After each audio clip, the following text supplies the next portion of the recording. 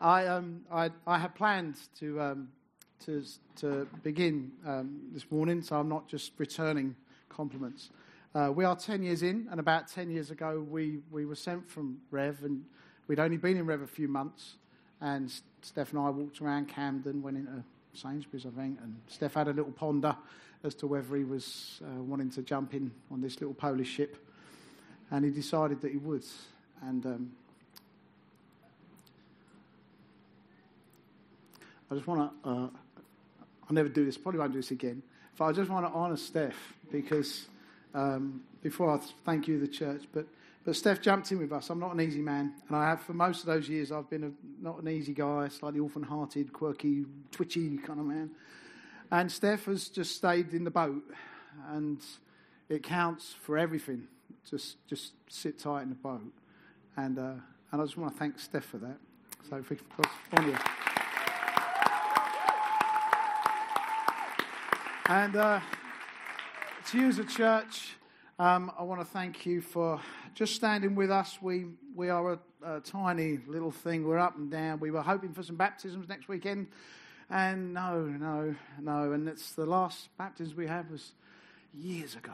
And it's long, slow work. We're maybe 20, 25, 30. I think we almost hit 30 a few weeks ago. We meet in a little hotel conference room now. And we're up and down. No, but don't hear that. Here 12, here 14. It's a bit more where it is. And even within that, it's just not solid.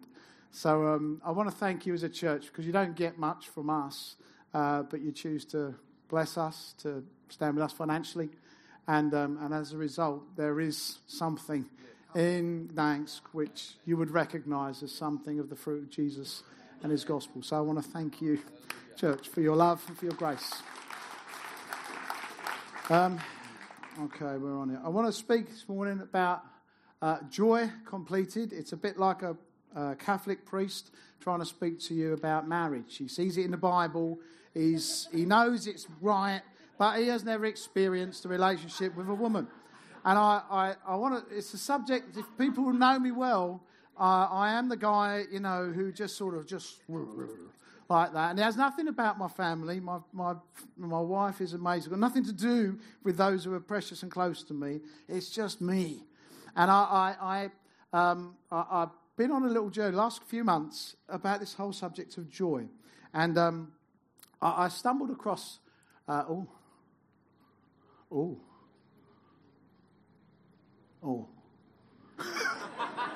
This is going to be... Okay, I might have to be running up and down every time I click. I could get so fit. I've got about 50 slides. I'm going to lose 15 kilos here today. Oh, yeah. And I stumbled across this verse in my Bible. And I felt like somebody had broken into my house and written it in.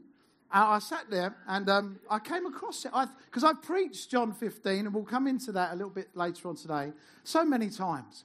But I have never, ever paid attention to what Jesus says this. He says this to his disciples. In the final week, we heard a little bit about it from a scripture today about what the disciples must have felt as Jesus is being forced to drink that, watching their Saviour hang and die and what that meant for them. And in the final week, Jesus is giving them his best. And I've spoken so often about the vine and the branches and bearing fruit and, abiding must abide, and it all comes from him. Understanding these things, never, ever, ever paid attention to why Jesus tells me that. It's so that I might be a very happy man. And it's come as something. So I've been on a little journey and a bit of a Bible study. So I'm going to just sort of take you on that, if that's all right. I'm just sort of use my clicker. And so from the beginning, so I've sort of flicked back to the beginning. In the beginning, God created in his own image, in the image of God, he created them, male and female. He created them, and God blessed them and said, I have given you. And so in the very beginning, there was utter dependency, a complete absence of anxiety. There was no enduring. There was no pressing on, persevering, hanging tough. It was just God and his creation. He made trees that were appealing to the eye. Oh, it matters that they like what they see. That's all it was. And there was this wonderful friendship with God, fully dependent upon him. That's how it began. And then, it all goes wrong. It goes a bit wonky. And even that, a beautiful verse in Genesis 3 where it just describes how God just bent and hands and put together something to cover them as they leave. It's one of my favourite moments in the Bible where God, it's not go. It's, come, and just covers them. It's such a painful moment. But it begins with a complete absence of anxiety, a complete absence of enduring. It begins only with the presence of God and the fullness of his provision. I've got those bits. I forgot that. All right, it's a nice picture. They're not coming up so great. And then, as you know, it's into Noah and Abraham and Isaac and then Jacob and his 12 sons, and then a nation that's growing and is groaning eventually, and under Moses out they come and into they go and into the land, and Joshua, and then into the judges, and they're up and they're down, and they got good ones and they got bad ones, and then a prophet, and then David, and then a king. Well, not a good choice to begin with, and then David, and then there is a time of prophetic groaning, where the people of God are looking to God, or the prophets certainly are. And, there we go. 700 years or so before Jesus returns, or comes. Not returns, he hasn't been here yet.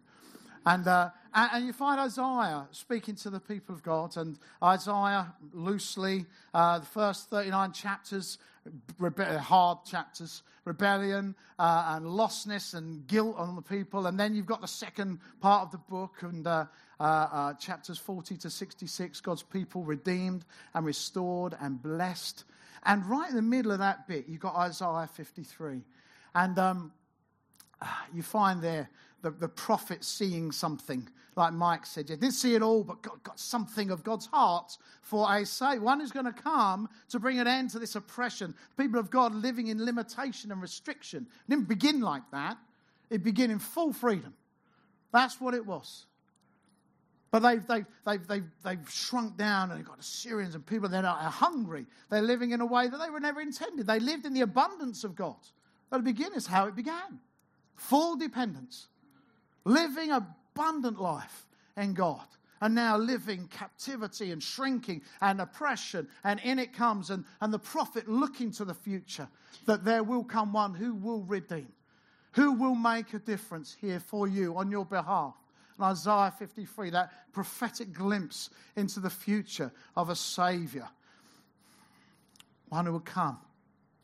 And then Isaiah 54, a glorious and eternal covenant, is sort of described in chapter 54. God speaking of what he is going to do and establish forever on the work of the man in 53. Established in the man. People say, I want to go back to Genesis. I want it to be like Genesis 1, Genesis 3. No, we don't. Because it didn't last in Genesis 1, 2, and 3. Because Genesis 1, 2, and 3 was dependent upon the obedience of a man. We're looking to the man, aren't we? Who can actually establish forever an eternal covenant that is not dependent upon Kevin's obedience to God. That is not dependent upon the choices you and I make. What we accommodate, what we live for, and what we prioritize at different times. It's dependent only upon the work of Jesus Christ. And so in 54 we find this glorious eternal promise and covenant that God makes. And then there is the great invitation of Isaiah 55. There's people living in oppression. They are not going to have food for their kids. Life is not working.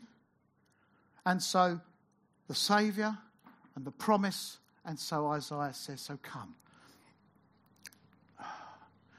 Come all you are thirsty, come to the waters, and you have no money, come buy and eat. Come buy wine and milk without money and without cost.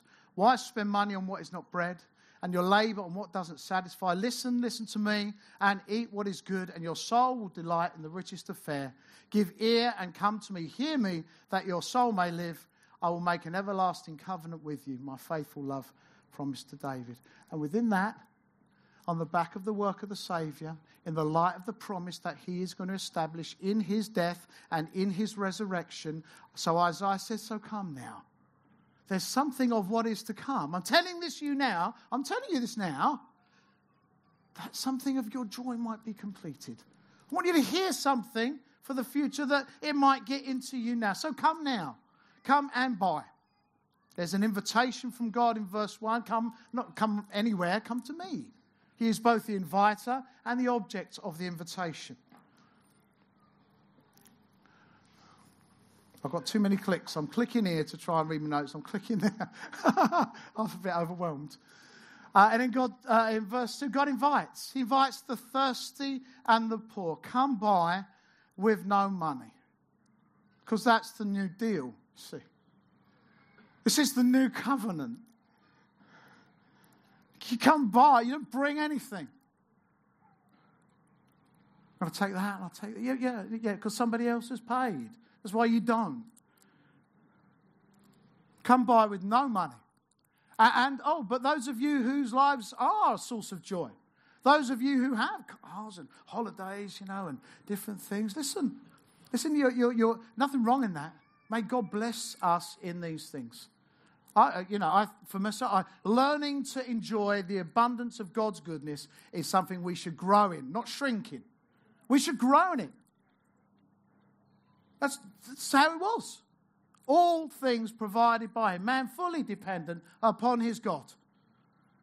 So we should grow in our appreciation of God's wonder in the things that he gives to us. But, listen to me, if the appreciation is not in an understanding that this is from him, let me tell you, the source of joy in the family, in the spouse, in the children, in the car, in the holidays, in the job, in the praise, in the career, at some point, brothers and sisters, there is a separation from these things. There is a parting from them. It is inevitable, and it's something we will all face. So if your hope and joy is sourced only in these things, at some point your joy ends. Because you cannot take it with you. We go as we come. That's it. So the prophet says, so come you who are wealthy and unfulfilled. Buy what fulfills. Buy what satisfies truly. That which you cannot be separated from, not by height, nor depth, not by angel, nor demon, not by anything created in this earth, can separate you from the love of God. Nothing. This you take, this you keep. And then, no, not that one, that one. And what does he offer? Well, he offers water, milk, and wine. Here, it's not a shopping list. It's not a man's shopping list, that, isn't it? 3 things. I'm going to Lidl's. Water, milk, and wine. Oh, can you get me some butter?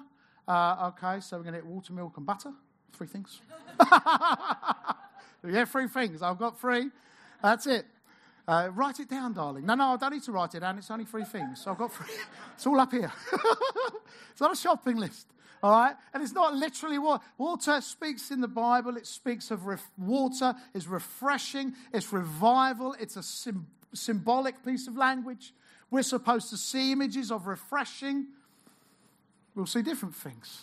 Some of you crazy people will see just massive waterfalls that you dive down and all the rest of it. Others of us a little older, I've got my feet in a little stream there, slowly refreshed. Probably a glass of wine next to me as well. Milk speaks of nourishment, that which helps you grow. Come buy and eat water, milk, and wine. Take that which is going to nourish and satisfy you truly. And wine. Our God is so into celebration. I've lived with the idea that he probably isn't. I've lived with the idea that sort of celebration is for the more sort of kind of shallow types. But those of us who are truly called, those of us who... I don't know how to celebrate. I've lived. My 50th birthday party was 50. I've been 50 years like this. It was the moment. It was a breakthrough moment. Last few years, honestly, I've had some reconstruction on the inside. It's like God has opened up and help me to see why I'm so isolated most of the time. Some of it is circumstances. It's where we live and it's our calling. Some of it is just plain old me and my expectations, you see. Our God is into great celebration. I'm supposed to be with friends and not feel intimidated by that. No? And honestly, I sat with breakfast with Steph and Vina. There are times in the past where I'd be sort of twitching away, especially if I had to do a little talk. Not them, but it's just me. It's just like, yeah, it's great, and I'd be running through what I'm going to say. A bit nervous. Am I coming out? What's the thing? Can I get insecure? Our God is a celebratory God. And He's called us to be people confident in who we are, just like it was in the beginning, until they had to hide. And then it stopped being like that. Because they stopped abiding in Him. But we're confident, open, naked joy before God. Don't see anything wrong in that. That's how it was. There was nothing hidden. Bold, confident, celebratory relationship with God. He is into that. And let's get used to it, because I've discovered this on my little journey, that the redeemed bit of me that's Kevin, heaven is that. I get the idea that it was like that in the beginning. I get the idea it's like that at the end. But this life now, it's more about pressing through, more about holding tough. And yet, that which is redeemed is not going to be pressing through and hold. It's eternally only full, complete dependence, freedom from anxiety, which is in my thinking, is the anti, whatever that word is. I forget words now. Anti something of joy. Thank you. Antithesis. Can't say it. Antithesis of joy. Because dependence leads to peace. And peace produces joy. So God celebrates. He knows how to do that very well.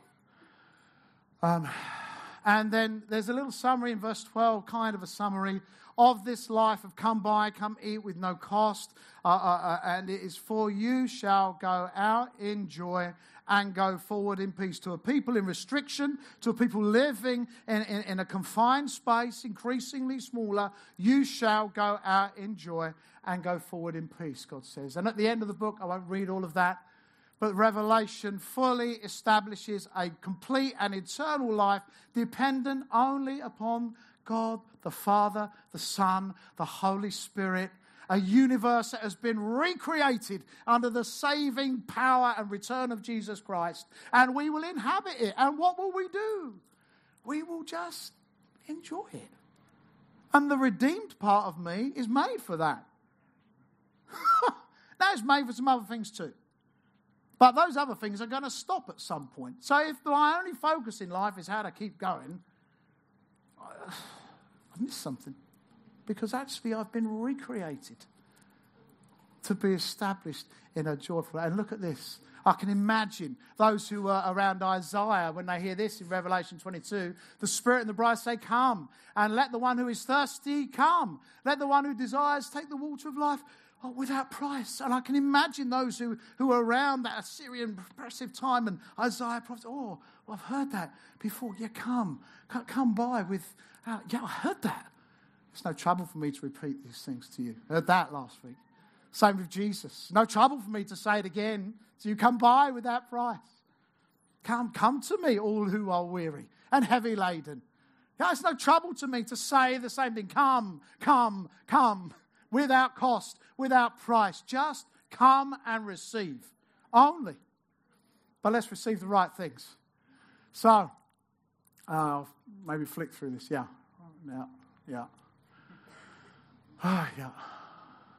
Yeah, okay. So, beginning and end. I'm secure in these things. And I've lived with a pretty clear understanding that it was like that in the beginning. Dependence, probably not so much about joy, but just, closeness to God. And that is my destiny. My big trouble has been, which has become Steph's big trouble on occasions, is that I've never expected that to be my inheritance now. Not really. Not truthfully. So how do you get up each day? Well, Jesus gets up like this. Right? He goes out in joy and goes forward in peace. He's like, I've got no no sense that somehow the Christian life is just happy, happy. There's nothing shallow in this. It's a deep truth. All right? There's nothing shallow or superficial. Let's just do happy clappy. This is a man accustomed to suffering and sorrows. This is a man whose day was long and arduous. This is a man who had no place to lay his head. This is a man who didn't have stuff that helped to pick him up, This is a man who knew how to live an arduous life.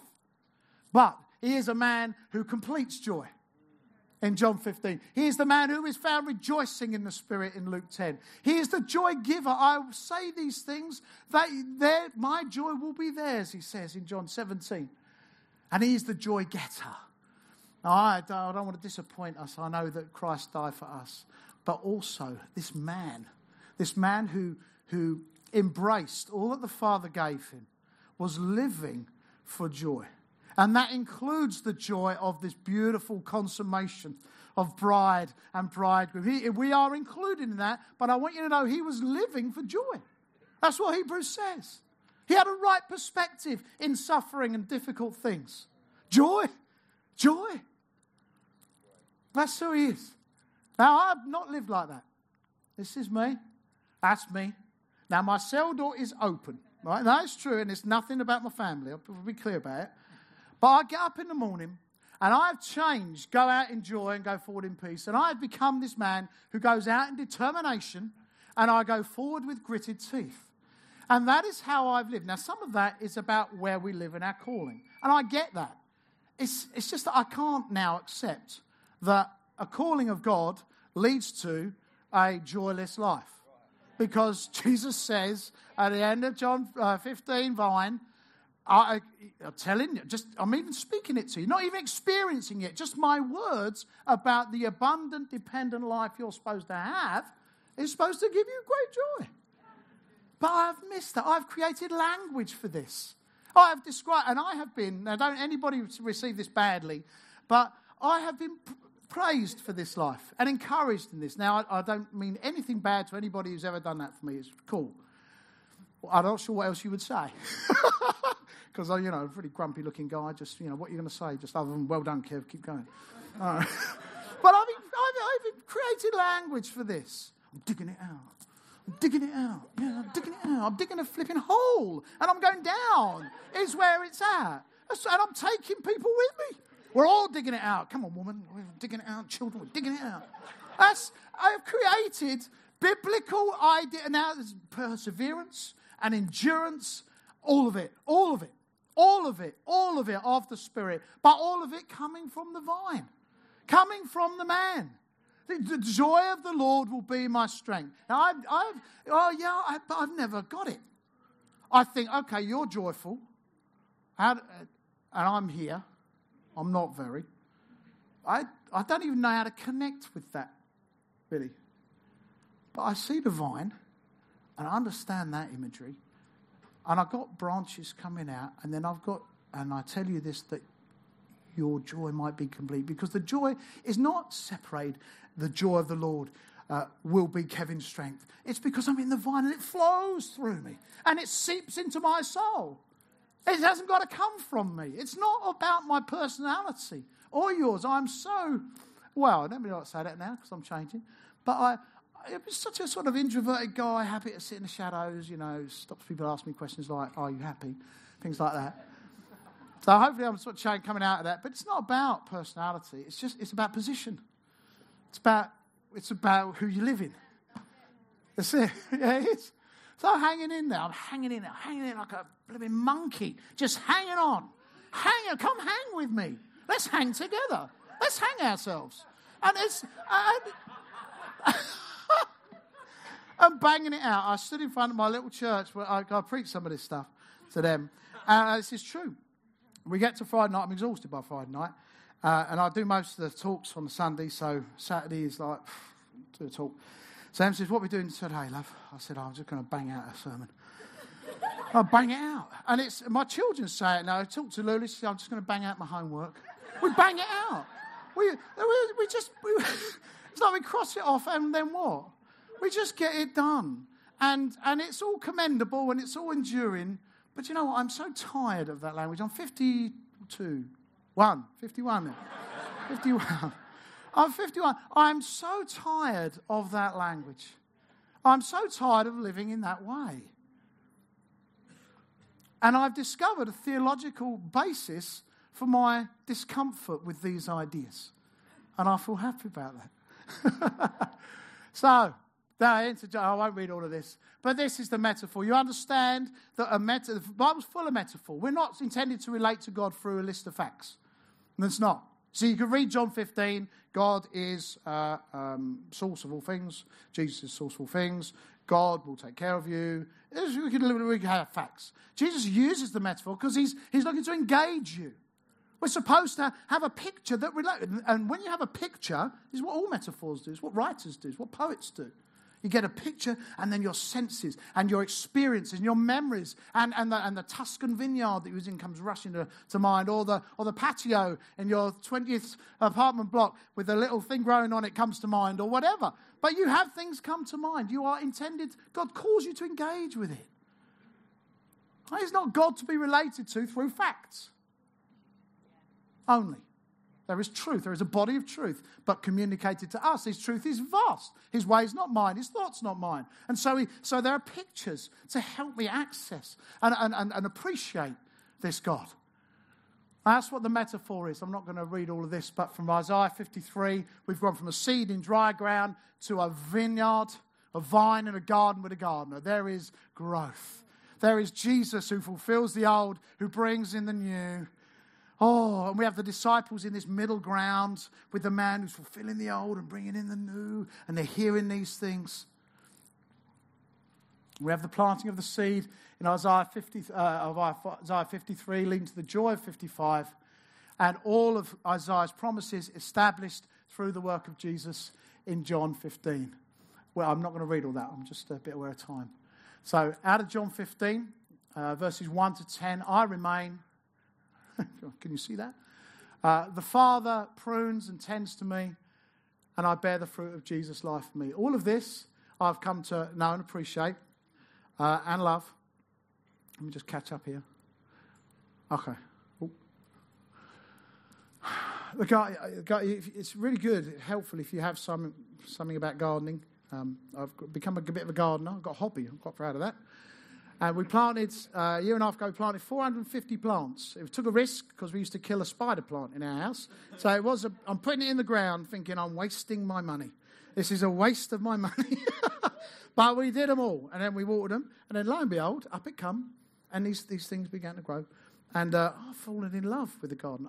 The only thing I worry about now is being here. I'm hoping that we got some rain at home because I genuinely care because I put it in the ground, see. It matters to me.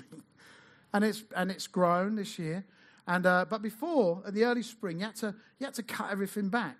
It's shed loads of dead stuff. It looks like a Flanders or something. It just looks like a battlefield. Everything's brown and dead. So you just go around, just hack off. But you do it for two reasons. You do it because I want to take away the dead stuff because it's not good for you now to have this dead stuff off, infection, different things, and get into plants. Let's get rid of that. And it will not be good for you as the sun comes and the temperatures rise and the rain comes and the growth begins to come. Get rid of the dead. And you know what? I discovered something about pruning. I used to interpret pruning as a failure on my part, some area of fall. God says, oh, I can't have that. And yet my theology is so rich in the grace of God. I do get it. But I'm so connected to pressing through and enduring and not letting go and that when you feel the love of God come and the Holy Spirit, it's like, oh yeah, I've blown it. Actually, now that I'm into pruning, man, it's a delight, actually. I genuinely care about what I put in the ground. I think that's how God tends to us.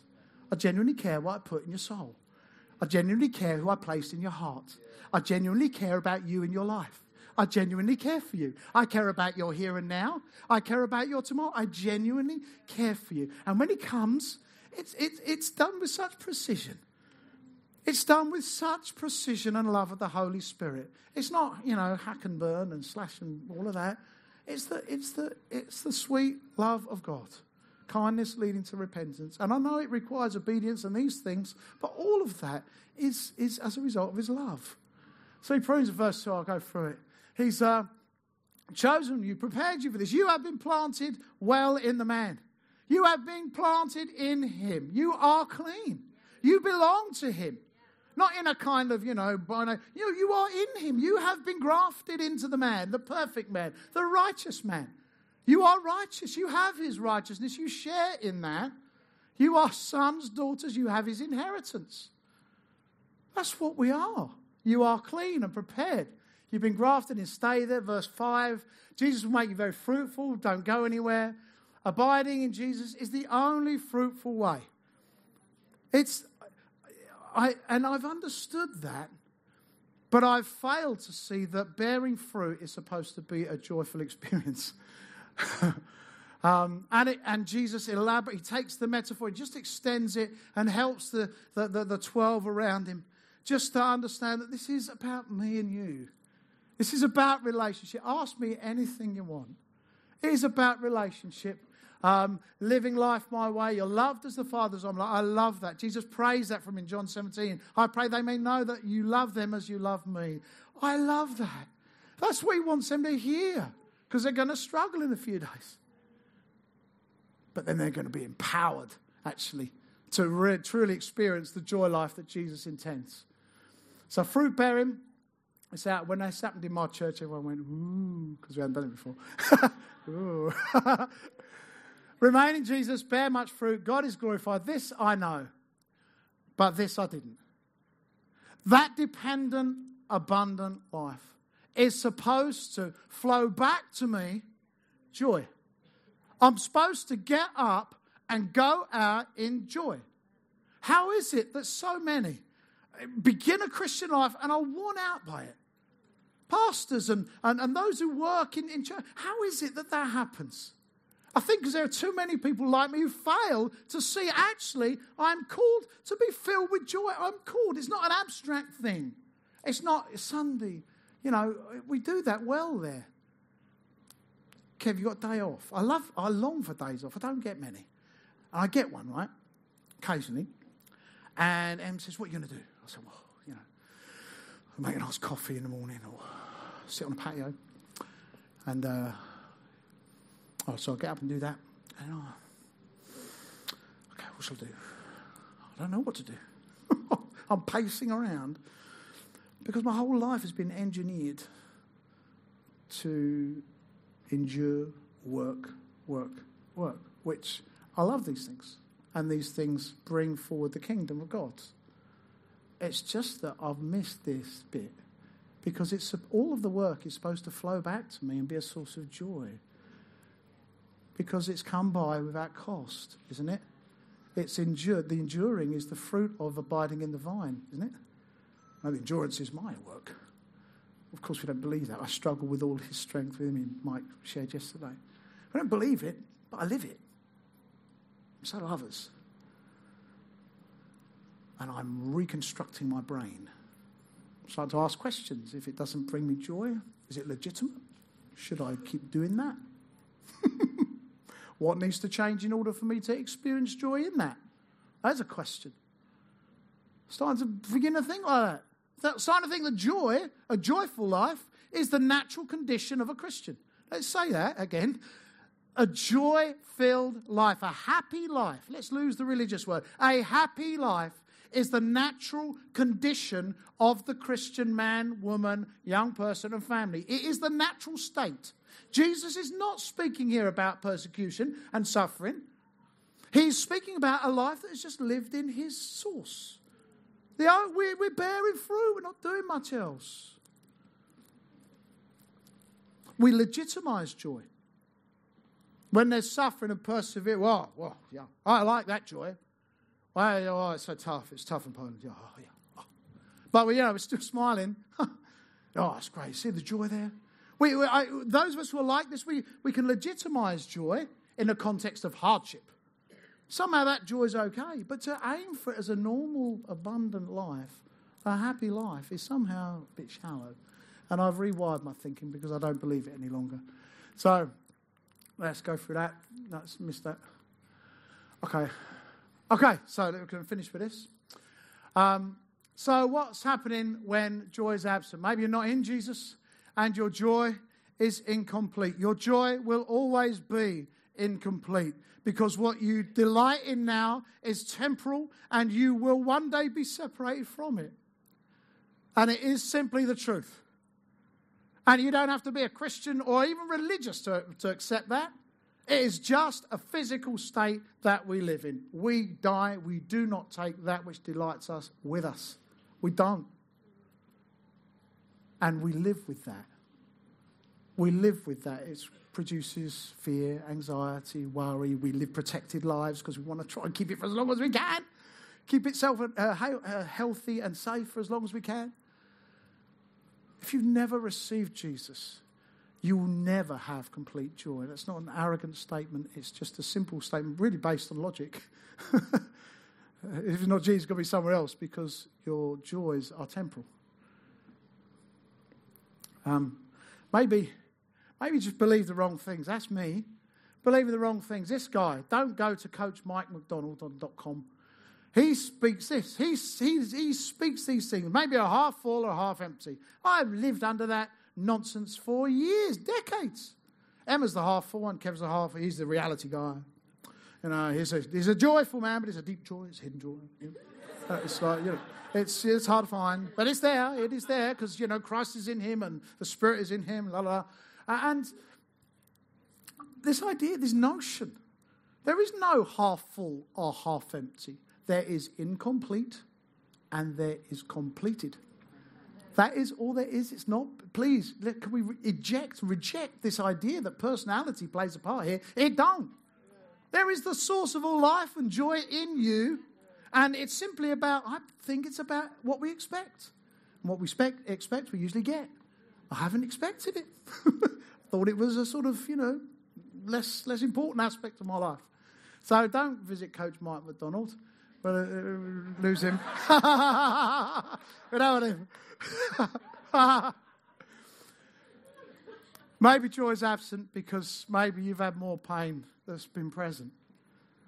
The dark times in our lives, personally. The people that turn up with balloons and a trumpet. Come on, Kev. I remember sitting in the front room. There's no one here in this room at all. This is somebody who didn't know what to do with my grief and bustedness. And he just started sort of wrestling with me and just, come on, Kev. He literally was doing this. And honestly, it was all I could do not to punch him. Because what he was trying to do was just trying to kind of cheer me up a bit. And I was so low. See,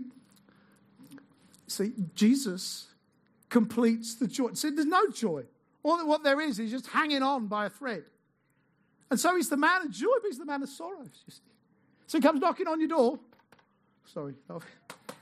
Oh, sorry, officer. It's banging a laptop. He comes knocking on your door, and it's the man of sorrows who visits you here.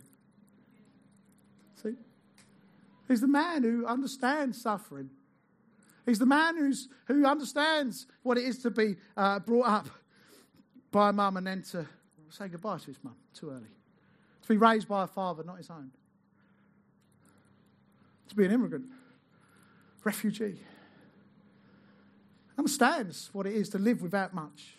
Understands what it is to invest and then reject it. One of the amazing things to me is that Judas gets to live like everyone else. That's incredible to me. And Jesus knows.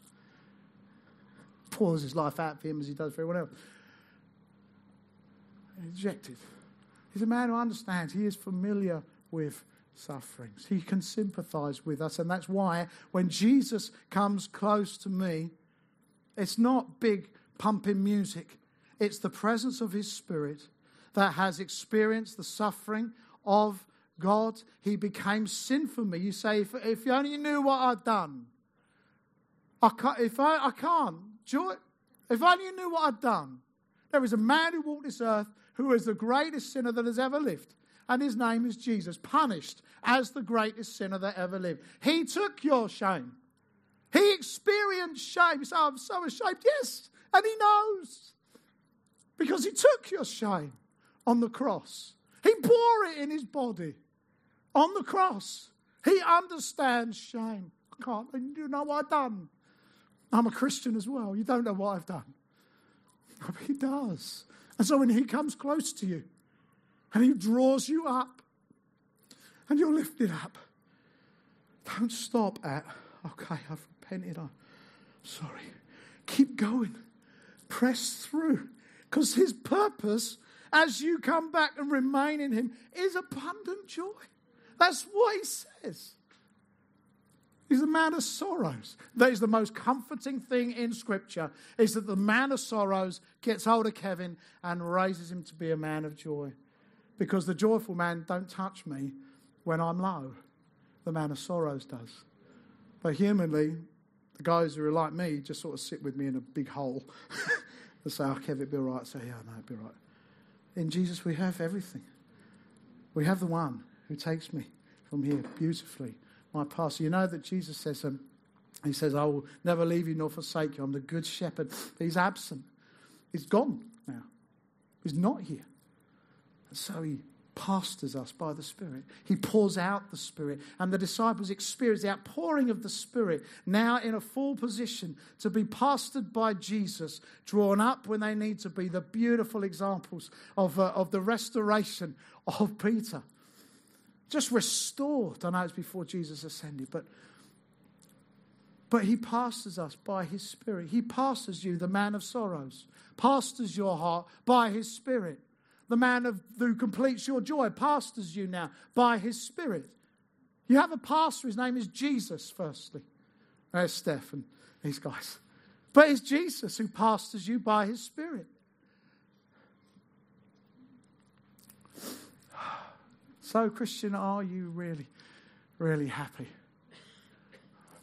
I've never been pastored with that question. I've never been sat down and said, Kevin, are you really, really happy? I ask myself that now. And I ask others that now. Because I believe it is a pastoral window through which we should be able to look and help one another in our hearts for the man of sorrows to lift us to a place of completed joy, even in the darkest and deepest suffering. We are not called to live and endure and pump it out and grind it out for Jesus. Reject it. I'm mostly inspired these days by the people who are able to enjoy the simple things of life and take great pleasure in the abundance of God and the presence of his Spirit in their lives. These people I envy and I want to become like. If we stand together, I'd like to pray.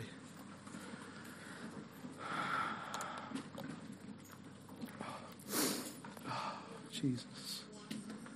Jesus.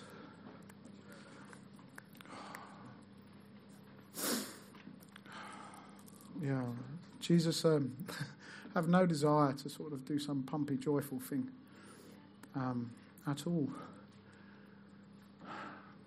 Maybe for some here this morning, if your joy is just not complete, and I just want to give you opportunity this morning. The Bible speaks of the joy of salvation. The joy of your salvation. It's joyful not only because the past is dealt with and the future is secured, though that is true. It is joyful because the joy giver comes and lives in you, and you are now placed within him. Your new home is in Jesus, and therefore his joy is able to become yours. If you've never trusted in Jesus, if you've looked around and seen friends or wondered whether this is for you, I'd like to give you opportunity this morning. So if you'd like, Lord, just wave a hand, because I'd love to just pray over us this morning. If you'd like to receive Jesus, if you'd like to receive him this morning for the very first time, I'd love to just pray and bless you with the goodness of God.